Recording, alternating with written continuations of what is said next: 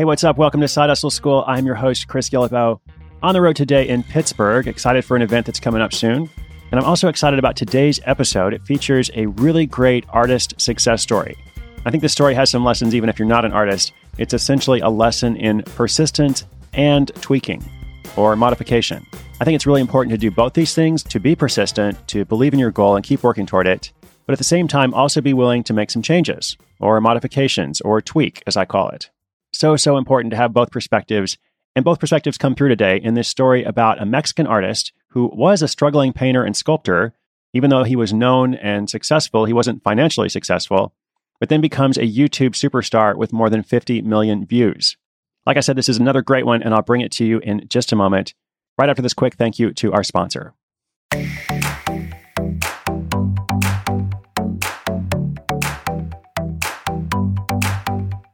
Leonardo Perez Nieto isn't your average artist. He was in some ways a child prodigy. His first painting exhibit was held in his native Mexico City when he was just 8 years old. He then grew up seeing his art in galleries in Mexico, the United States, France, Italy, and Germany. As an adult, he studied art in several countries before returning home to Mexico, where his sculptures and paintings received numerous awards. Now, before I continue, you might be thinking that Leonardo had a bit of an unfair advantage when it came to starting a popular YouTube channel. But that actually had very little to do with his career as a painter and sculptor at all. In fact, despite his critical acclaim back home, he was struggling to pay the bills and he was even in debt. So his YouTube success wasn't a result of startup capital or even a big marketing campaign. It was just the result of messing around one day. That one day was in September 2011 when Leonardo found himself with some extra time. He pulled out his iPhone 4, some paper, and a pencil. Then he rigged a homemade tripod to hold his phone and videoed himself sketching a realistic eye. The drawing took just over 5 minutes. He then moved the video to his computer and sped it up as a time-lapse using iMovie. He topped it off with some cheesy piano music and uploaded it to YouTube. By that point, Leonardo's work had been in those galleries, but he had very little social media following. Still, to his surprise, dozens of people watched the video in the next few hours, and his whimsical channel, Fine Art Tips, already had its first few subscribers. So a few weeks went by, and he decided to do it again. Then another month later, he did one more. A few months went by, he did a couple more. And after nearly a year of random uploads, he had several thousand views and over 100 subscribers. Which is good, but not amazing, right? That's when he decided to take it seriously. He realized he might be onto something, so he set up YouTube ads and began collecting a small amount of revenue each time a viewer watched an ad before a video. A year into the project, he began publishing a new video every single Tuesday, rain or shine, which now that I say that doesn't really have much to do with producing online videos. Like it doesn't matter if it's raining outside, but still, every Tuesday.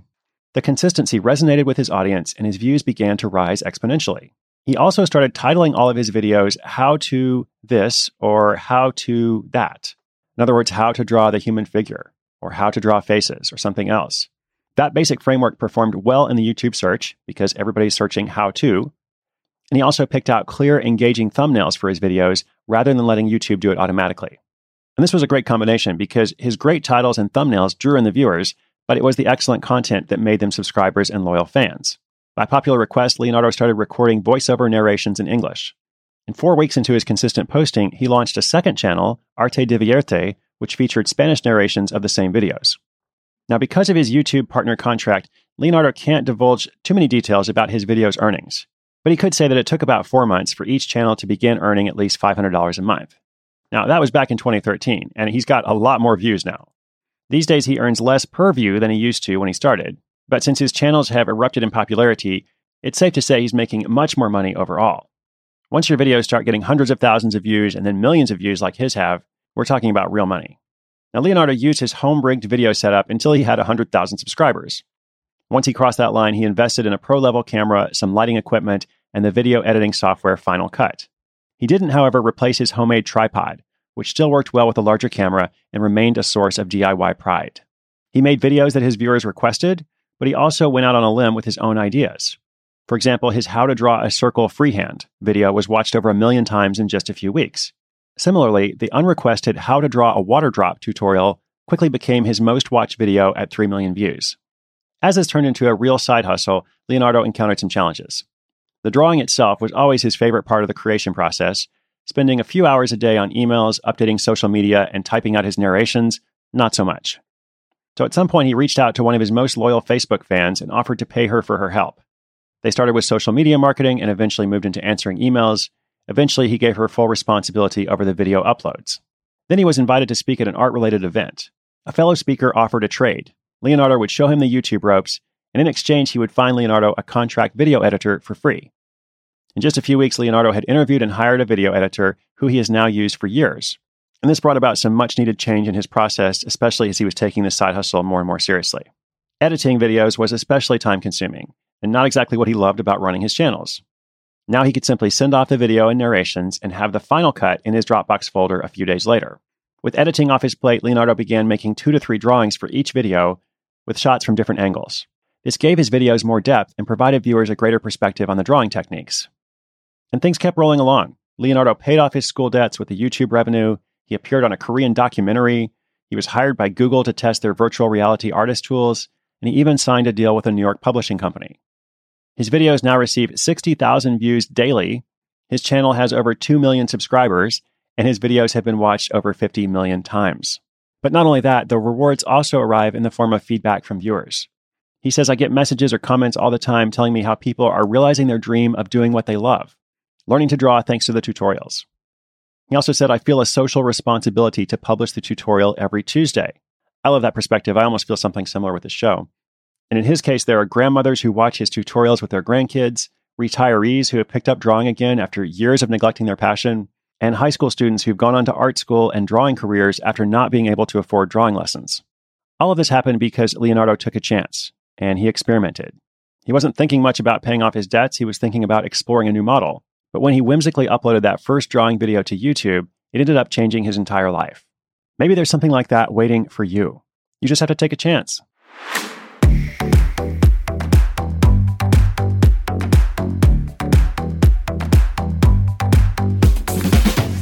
Well, I really like this story. I hope you did too. Like I said in the beginning, I think the important thing here is to be persistent, keep working on your dream, keep pursuing your goal, but also be willing to change, improve, modify, tweak as you go along. And you notice in this case, even though he was a successful artist, traditionally speaking, had his work in galleries, he didn't have much of a social media following, and that first year of uploading videos, he got a bit of response, but it wasn't huge. And it was only in the second year when he decided to, first of all, take it more seriously and be consistent about publishing a tutorial every Tuesday. I think consistency is really important in any kind of online publishing. If you're trying to establish relationship with fans and cultivate loyalty over time, you want to show them that you're reliable, that if you say something's coming out at a certain point, it's going to be out. And they know they can expect it from you. But also, Leonardo became more successful once he made some changes. He wasn't afraid to apply some marketing strategy to his videos. He probably could have just said, "I'm an artist, I don't care about marketing." But instead, he was open-minded. He paid attention to how other people titled their videos. He noticed that how-to format was very popular.